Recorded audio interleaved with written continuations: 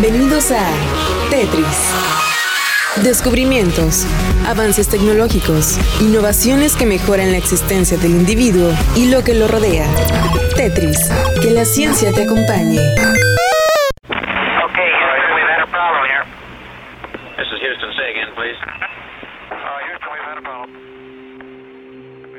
Bienvenidos a Tetris. En este programa hablaremos sobre los viajes que tendremos al espacio como humanidad en este 2023. Soy Ale y hoy vamos a hablar de algunas de las misiones espaciales más importantes y fascinantes que se lanzarán en esta mitad del año. Empezamos con la misión Psyche de la NASA. Iniciará su viaje a un mundo de metal en agosto de 2023. Se trata de un asteroide llamado Psyche 16, que se cree es el núcleo expuesto de un antiguo planeta. La nave espacial Psyche orbitará alrededor del asteroide durante 21 meses y estudiará su estructura, composición y campo magnético. Otra misión que nos traerá muestras sin precedentes del espacio es la Osiris-Rex, que regresará a la Tierra en septiembre de 2023 con material recolectado del asteroide Bennu.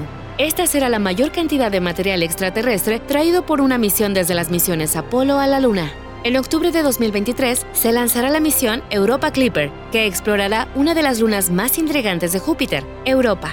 Se cree que esta luna tiene un océano líquido bajo su superficie helada, lo que la convierte en un posible lugar para la vida. La nave espacial Europa Clipper sobrevolará Europa más de 40 veces y analizará su geología, química y habitabilidad. En noviembre de 2023 se lanzará la misión lunar Getaway, que consiste en una estación espacial en órbita alrededor de la Luna. Esta estación servirá como punto de apoyo para futuras misiones tripuladas y robóticas a la superficie lunar y más allá.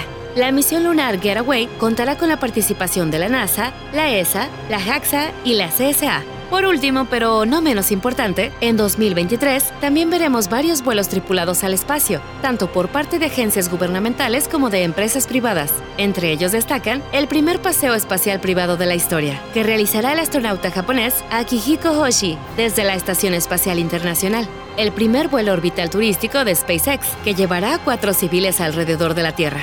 Y el primer vuelo suborbital comercial de Blue Origin, que ofrecerá a sus pasajeros unos minutos de ingravidez.